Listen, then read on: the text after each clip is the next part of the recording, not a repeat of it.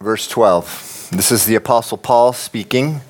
He says, "Not that I have already attained or am already perfected, but I press on that I may lay hold of that for which Christ Jesus has also laid hold of me.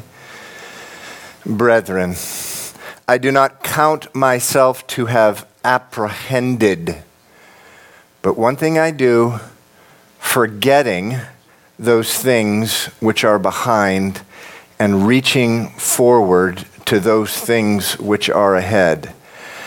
I press toward the goal for the prize of the upward call of God in Christ Jesus." Let's pray. Father, I pray that you would help me, Lord, as I am teaching through this, and I pray I wouldn't be a hindrance to everyone understanding this.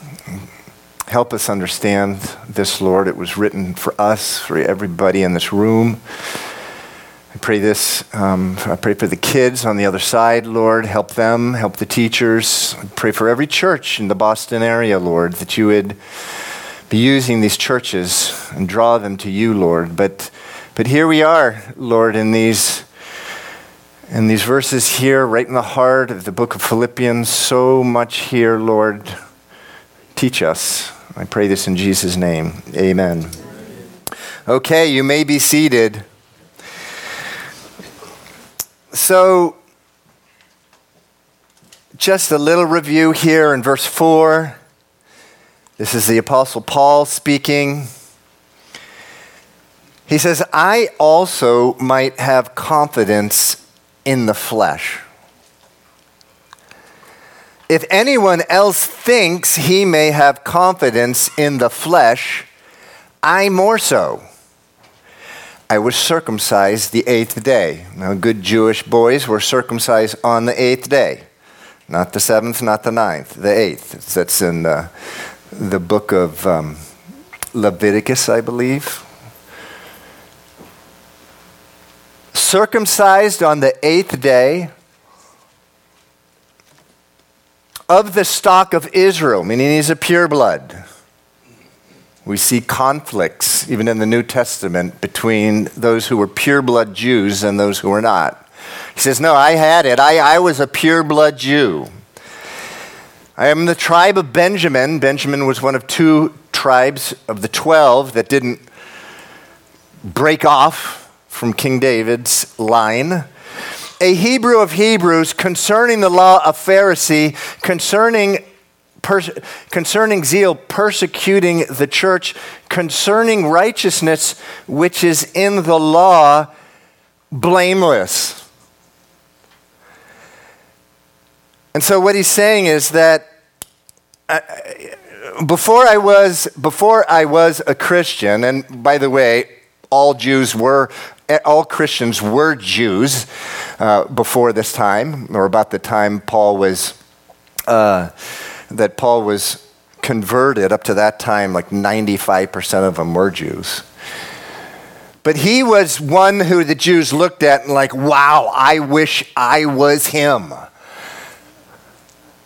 And we talked a couple weeks ago that you could easily fill in anything there. We talked about Pete Maravich, the basketball player. Says I earned every award, but it meant nothing to me. Let's continue on. It says, verse 8. Let's continue on reading verse 8. "Yet indeed I also count all things lost for the excellence of the knowledge of Christ Jesus my Lord, for whom I have suffered the loss of all things, and count them as rubbish, that I might gain Christ." Now go down to verse 10. "And that I might know him, and the power of his resurrection, the fellowship of his sufferings, being conformed to his death." And so he said, from a religious standpoint, everyone looked at me. They were jealous of me. I count it all as rubbish. Some translations say dung. And so you can you can substitute anyway. Like we saw with Pete Maravich, he was an athlete. And he said the same thing. I count it all as rubbish. Now, because I've gotten to know Jesus Christ. You're a CEO of a corporation. And you can go out and find people that speak about this, who were CEOs, who are CEOs. I count it as rubbish, all that stuff, all that corporate ladder stuff, rubbish, that I may know Christ. If you're an academic, or if your thing is whatever, being in a gang in Boston, I count it as rubbish that I may what? Know Christ. And so that is where we have been. Again, verse 10, which is kind of like the peak. If Philippians is Mount Everest, the peak of Mount Everest is verse 10. It is verse 10. It climaxes here. It's at the very peak. He says, everything else is like cow dung, it says in some translations, that I might know Jesus, the power of his resurrection, the fellowship of his sufferings, being conformed to his death. And so, here we go. We listed 4 things a couple of weeks ago, and here they are right here. I count my life rubbish. That number 1, why don't we say it all together? Number 1, know Jesus. Number 2, know the power of his resurrection. Number 3, know the fellowship of his sufferings. And number 4, to be conformed to his death. So number 1, I count all things rubbish that I might know Jesus. For example, his joy. John chapter 15, verse 11, right before he's crucified, he says to his disciples, all these things I've been saying to you so that you can have my joy and that your joy would be complete. Well, I want to know that joy. That's what Paul is saying. And then, whatever, the gentleness of Jesus. Matthew 11:28-9 says, come to me, all you who labor and are heavy laden, and I will give you rest. Take my yoke upon you and learn from me, for I am gentle. Okay, gentle. Now that's something I want. I want to know him, says Paul. So whatever, it's the love of Jesus, the wisdom of Jesus, his courage, and so forth. Paul says, I consider everything rubbish for this privilege I now have of getting to know him. So number 2, you can keep it up, Wenley. You can just keep this up for a little while. Number 2 is that I might know the power of his resurrection. What's that? Well, Genesis chapter 1, verse 1 says, what's the first 3 words? In the beginning. What are they? In the beginning. It says the earth was without form and void, but it says that God spoke, and that which did not exist came into existence. So by that same power, that resurrection power, the Bible says, Jesus Christ rose from the dead. That's by that same power, God takes a human life enslaved to sin and addiction, and he frees it. By that same power, he takes a life that's spiritually dead, and he makes it alive. Christianity is not about making good people better or real bad people less bad. It's about making dead people alive. And it says, by that I might know the resurrection power. Paul says, I consider everything rubbish so that I may know the resurrection power. And then number 3, he counts everything rubbish that he might know the fellowship of his suffering. So now, for example, in Matthew 26:56, right after he was arrested, Wenley, can we get Matthew 26:56? It says, then all the disciples forsook him and fled. All of them. Sometimes Peter gets a bad rap. They all forsook him and fled. So don't get this idea about God, about Jesus Christ. He was fully God and fully man, that somehow he was immune. He had no feelings. Like, if you're pretending with me that you don't care what people think about you, I'm not thinking you're spiritual by not caring that. Jesus hurt like a man. He wept like a man.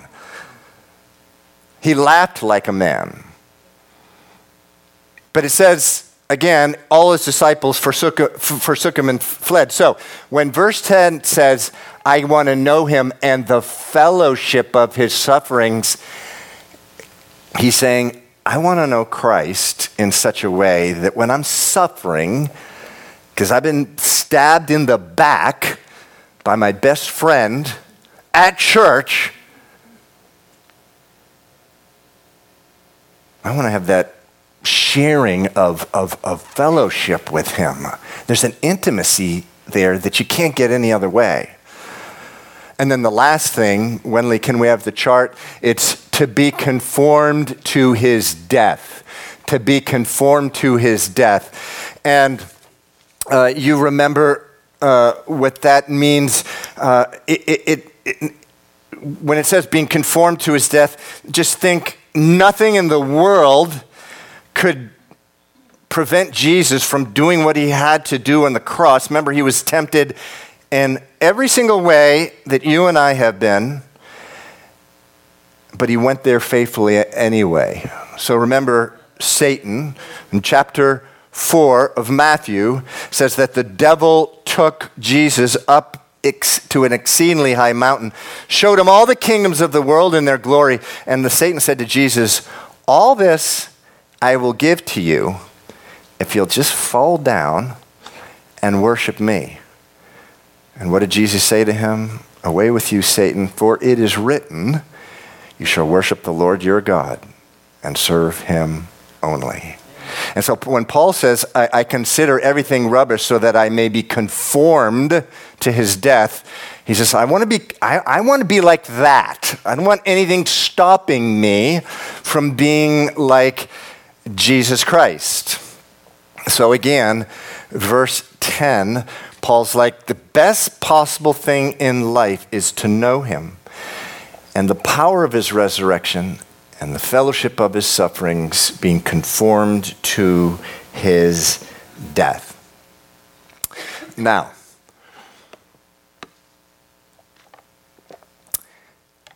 I grew up in churches where every Sunday morning the congregation would stand up and recite out loud the Apostles' Creed. And by the way, there's nothing wrong with that. Apostles' Creed is a very solid statement. It's all from the Bible.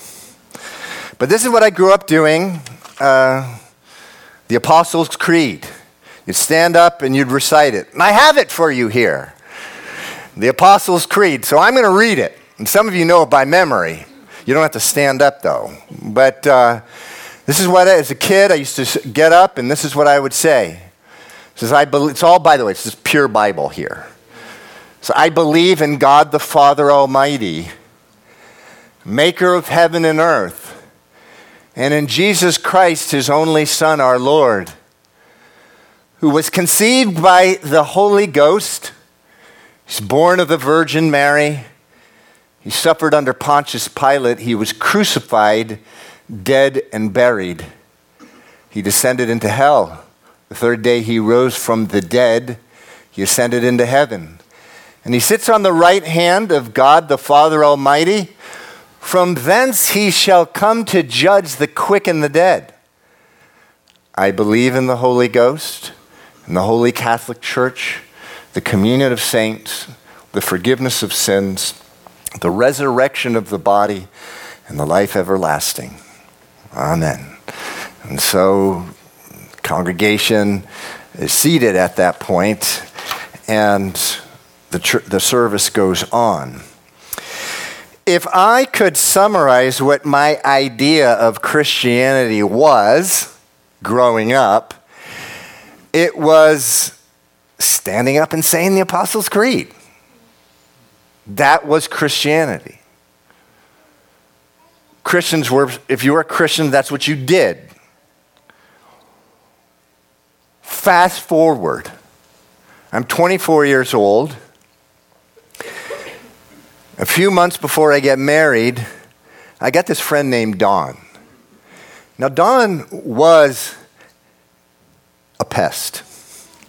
But I would call him a sanctified pest. I mean, he just relentlessly pestered me.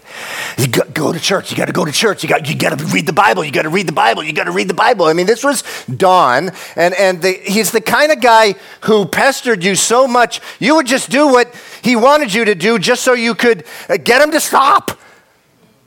Okay, I'll read the Bible. And I remember Don gave me this commentary of the book of John, and he pestered me. Dude, you got to read this. Dude, you got to read this. Dude, you got to read this. To this day, I call him dude, not Don. But like he gave me this little commentary in the book of John.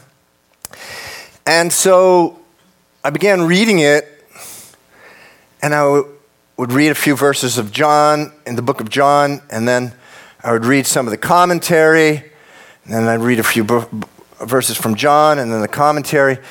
And now, if you know the book of John, the book of John is Philippians 3:10, right? The book of John is just Jesus saying, here's what Christianity is. It's about wanting to know Jesus, to know the power of his resurrection, to know the fellowship of his sufferings, and being conformed to his death. So I'm reading that, and I began to realize that what Jesus wanted from me was really different than standing up and down and reciting the Apostles' Creed once every Sunday. There's nothing wrong at all with when churches do that. But I realized, wait a second. What God wants from me, what this Jesus stuff is all about, is very different than that. He wanted to be my life, and he required my life in return. That became really clear from the book of John. I mean, it says things like in chapter 6, it says, unless you feed on my flesh and drink of my blood, you cannot be my disciple. Now, I didn't know what that meant, but I knew that wasn't me at the time. And so, let's go back to where we started today, in verse 12 of Philippians 3. Now, remember the context, so important to have the context. Paul says, I think everything rubbish. He'd given up everything so that he may know Christ, verse 10, the power of his resurrection, the fellowship of his sufferings, being conformed to his death. So that's the context of verse 12. Now in verse 12, he says, not that I have already attained,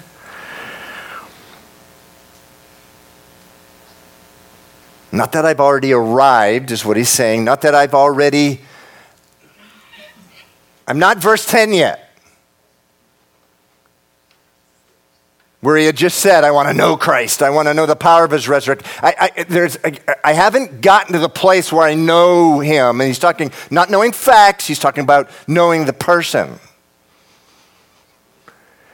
He says, not that I've already attained, verse 12, or am already perfected, but I press on that I may lay hold of that for which Christ Jesus has also laid hold of me.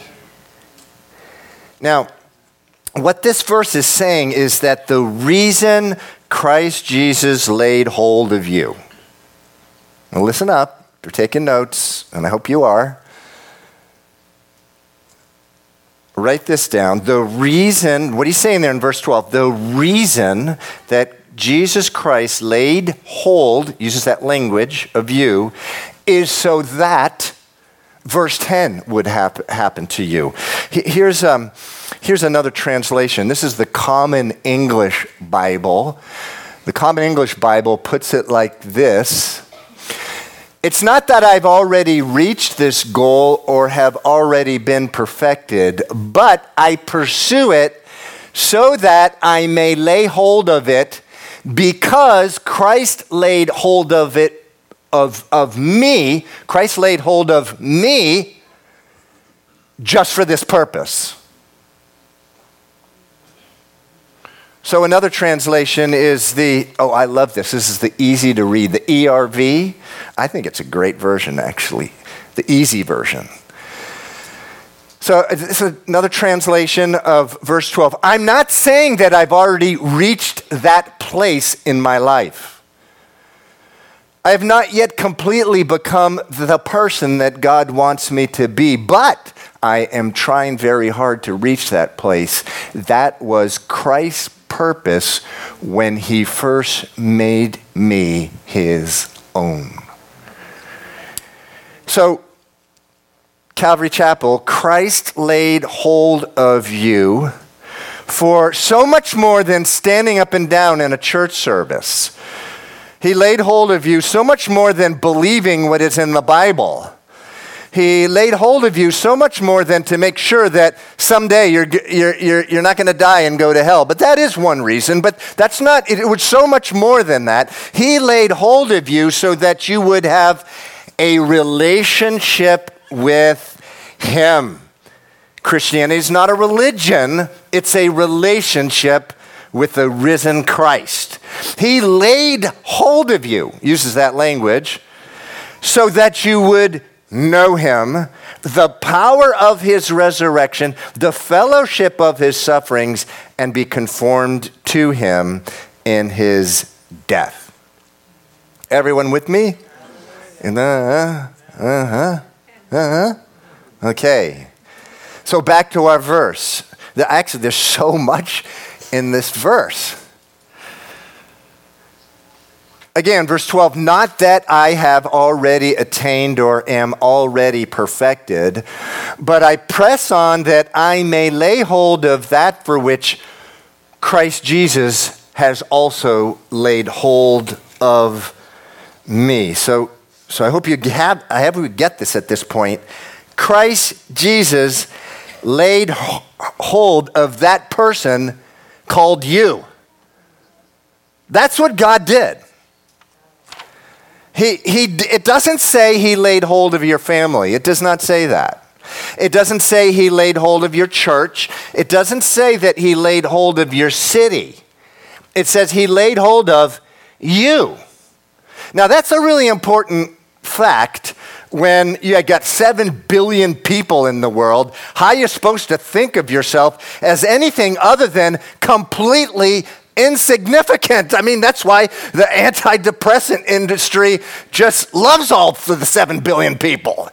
I mean, it's just the insignificance of being in a world with 7 billion people. But God didn't create this world only to leave it up to your best guess to figure out who he is.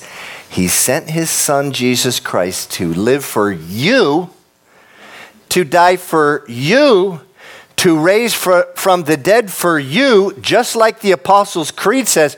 But what the Apostles' Creed left out was that then Jesus Christ laid hold of you. Now that's good stuff. That's really good stuff. It's true that God so loved the world that he gave his only begotten son. John 3:16. God so loved the world.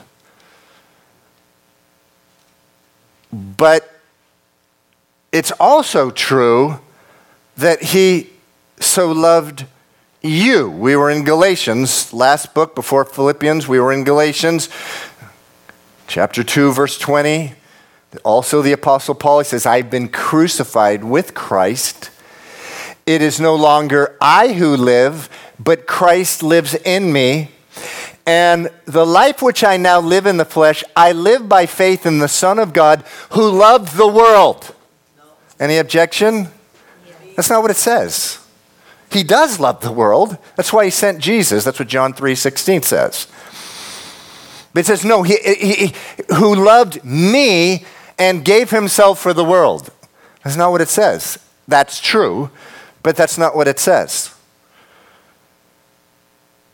It says he gave himself for you as an individual.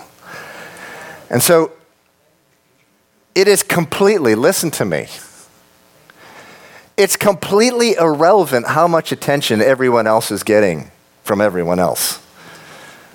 Did you hear that? It's completely irrelevant how much attention everyone else is getting from everyone else.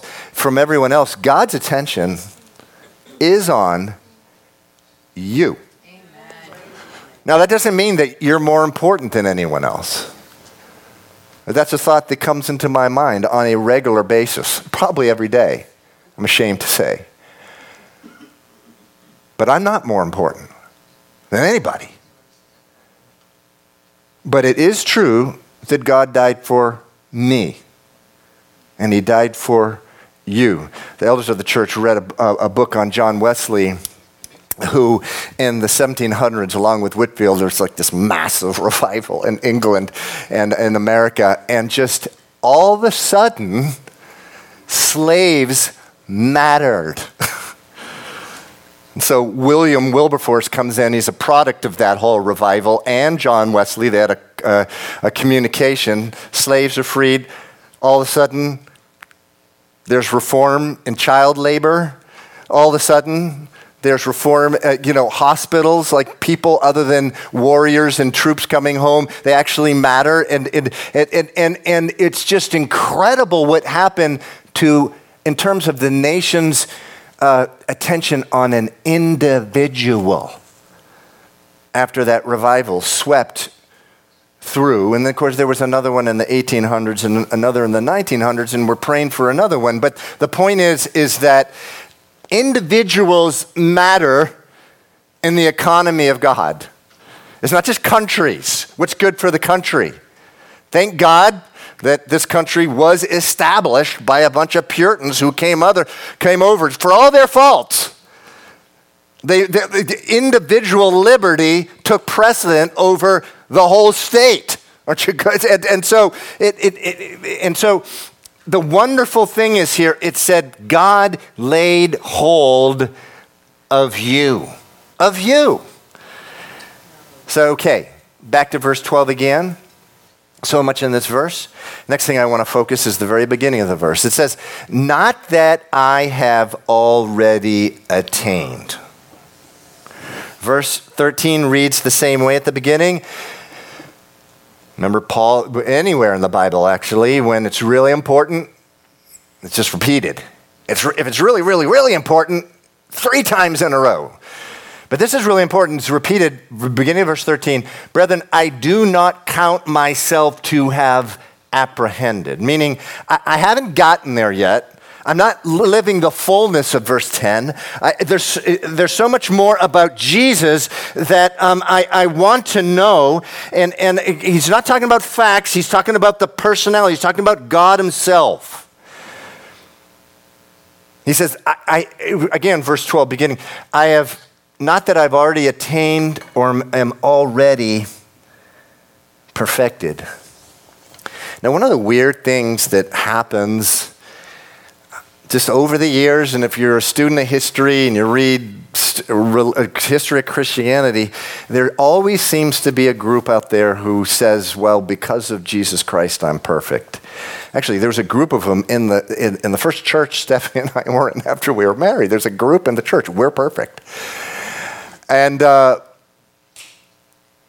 remember being in this home group where this guy was saying this, and I didn't know how to respond because I didn't know Philippians chapter 3. I didn't know Philippians yet. But it says, not that I'm already attained or am already perfected. Now, just this week, it so happens, I was in my favorite devotional. I have a little page here. This page is 250 years old. It really is. And you say, why don't you have it locked up in a box? Well, what's the point of having it locked up in a box? Why not use it? I got it from my grandmother's house after my grandparents passed away. They had this little devotional. I began to read it. I'm on number 8 times going through it, a 365-day devotional. But it says here, it's written by Bogatsky. It says, speaking of a person who has come to a place of exceedingly great godliness after years and years and years of walking with the Lord, it's speaking of that person. It says, though he has practiced the duties of the Christian life ever so long and so well, he always thinks himself to have received but a very little portion of Christ, and the work of sanctification hardly to be begun in his soul. And that's true. And if the Apostle Paul is saying it, certainly it's true of you and me. I said there's an expression that if you grow as a Christian, you sin less, but you repent more. And so he says, I'm not that I'm already perfected. So hit the pause button there just to understand this. There is some truth when an aberrant Christian group runs around saying they're perfect. There's some truth in that. Because the Bible does say that when you place your faith in Jesus Christ, it says you receive the Holy Spirit. That means Jesus Christ, remember it's the Trinity, God the Father, God the Son, God the Holy Spirit. It says immediately you receive the gift of the Holy Spirit. It says in a sense, yes, you are perfect and blameless before God. So that's why Ephesians 1 says this. Ephesians 1 verse 4 says, he chose us, and that means you, in him, meaning in Christ, before the foundation of the world, that we, that means you, should be holy and without blame before him in love. So there is a sense, yes, when you have Jesus Christ in you, you're now before God, positionally before him. He's not going to be angry with you. He's not going to be coming down with his wrath on you. All that wrath went on his son, Jesus Christ. He sees you in this way. That is true. However, in terms of Philippians chapter 3, it's so important that every Christian realize there's so much more. And there's always so much more until you die. So much more of what? So much more of verse 10 that Paul says, I count everything as rubbish. Pete Maravich said, I now count everything as rubbish that I might know Jesus, the power of his resurrection, the fellowship of his sufferings, being conformed to his death. So there's always so much more. Always so much more. So again, verse 12. Next thing I want to talk about here. It says here in verse 12, it says actually middle of verse 12, go to the middle. It says, so I press on.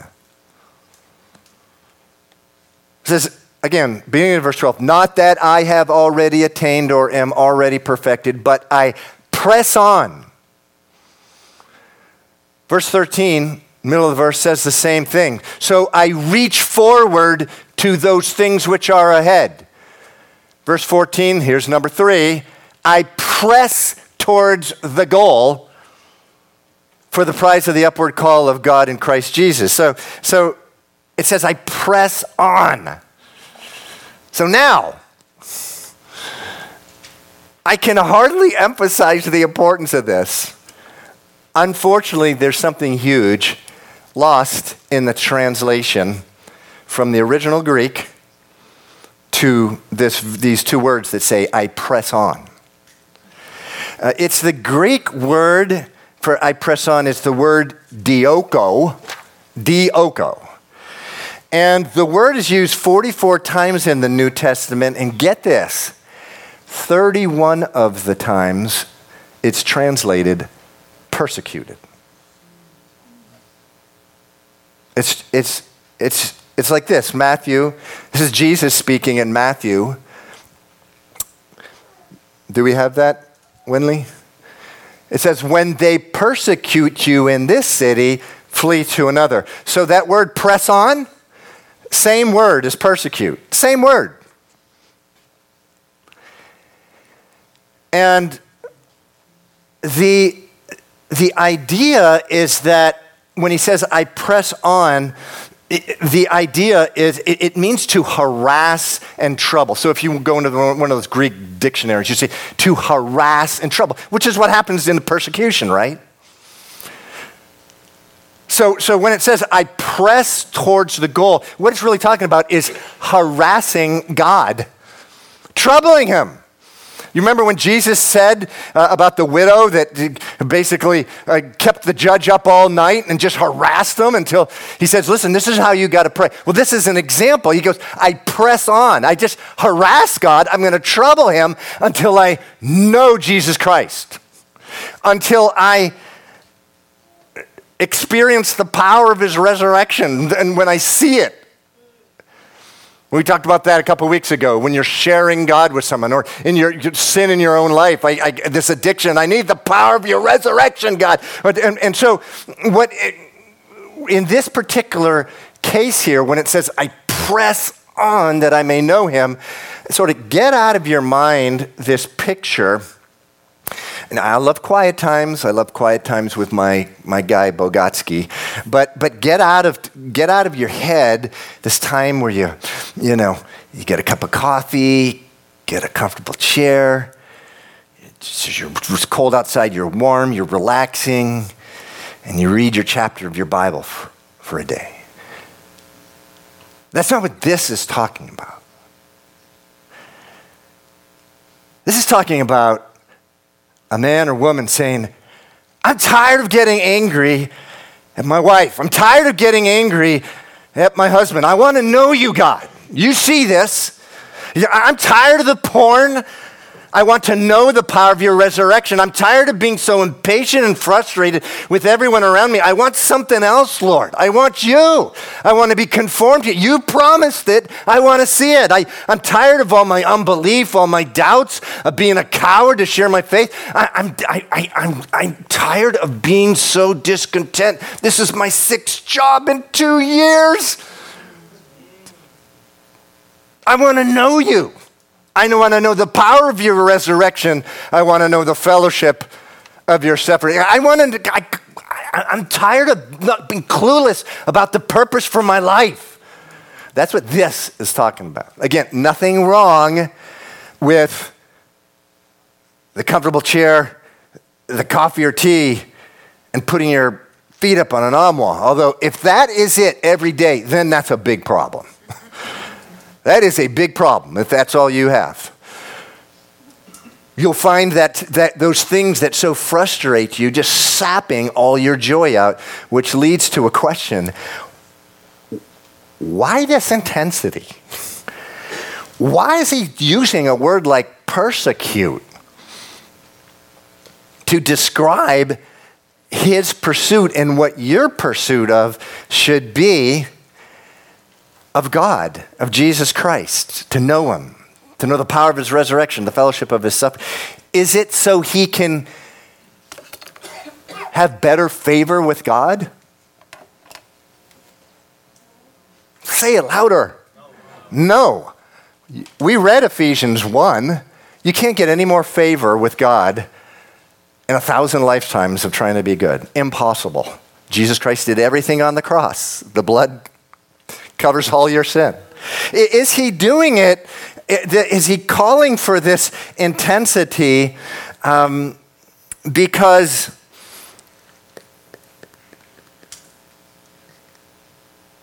otherwise he's going to be in trouble with God? No, he's not. Why is he doing it then? Anyone want to yell out the 3-letter word? The 3-letter word. Joy. What did this chapter begin with? Someone say it nice and loud. What did this chapter begin with? Very first verse. My brother, rejoice in the Lord. Oh, someone's got to say it louder. Nice and loud. What's the first verse of this chapter? That's right. Finally, my brethren, rejoice in the Lord. And then what does he say right after this? He says, rejoice in the Lord always. I will say it again, rejoice. What he's going after is the joy of the Lord. That's what he's saying is. And the more you know him, and the power of his resurrection, the fellowship of his sufferings, the more that you'll be filled with the joy of the Lord, which is what this book is about from beginning to end, the more you'll be filled with the joy of the Lord. And the Lord gives that joy. Why? Because it's so tied in to his glory. When you are suffering and you have the joy of the Lord, people look at you and they go, okay, I want to know about that God, because that's a great God that does that in his son or daughter. Paul says in the book of same author in the book of Acts, he says this in chapter 20 of Acts, verse 24. He's being told of all kinds of sufferings. He's going to be beaten. So he's on his way to Jerusalem. That's a prophet gets and starts rolling around on the floor and ties himself up with ropes, saying this is what's going to happen to you when you get to Jerusalem. Other people say it's going to be changed, you're going to be mobbed, and this is what his response was. None of this stuff moves me.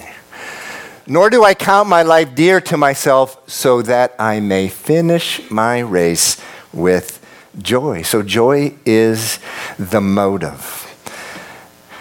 And so I'd like to ask at this time, I'd like to ask the worship team to come up. If you could come up, if you've been asked to pray, could you please come up at this time? Paul says, I count all things rubbish that I may know him and the power of his resurrection and the fellowship of his sufferings, being conformed to his death. And it's important that you understand many times the one thing that is inhibiting people from seeking God like this, from pressing forward, for like, God, I really want to know you, is their past. Is your past. You got an ugly past. You got an ugly record. You did this and that, and you did something 20 years ago. You did something else last week. It's gory. You really, really, really hurt someone really, really bad. You get 5 baby mamas out there. Ain't funny. There's a lot of pain there. And I've seen this, I see this over and over again. You got stuff that is so bad, or you've been unfaithful for so long, or you've backslid however many 100 times, and you don't want to go forward like he's saying. But what does Paul say here? This is one of the most glorious verses in the Bible.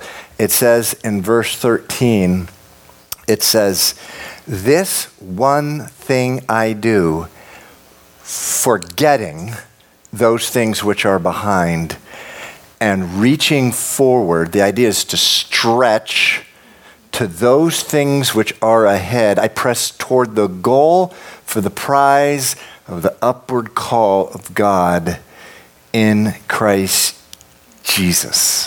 Forgetting. You know, the wonderful thing about Jesus Christ, we read it in Ephesians 1, and faith in Christ and your position in Christ, every single day for the rest of your life, you have a blank sheet in front of you. What you did yesterday is all been paid for. It's all been paid for.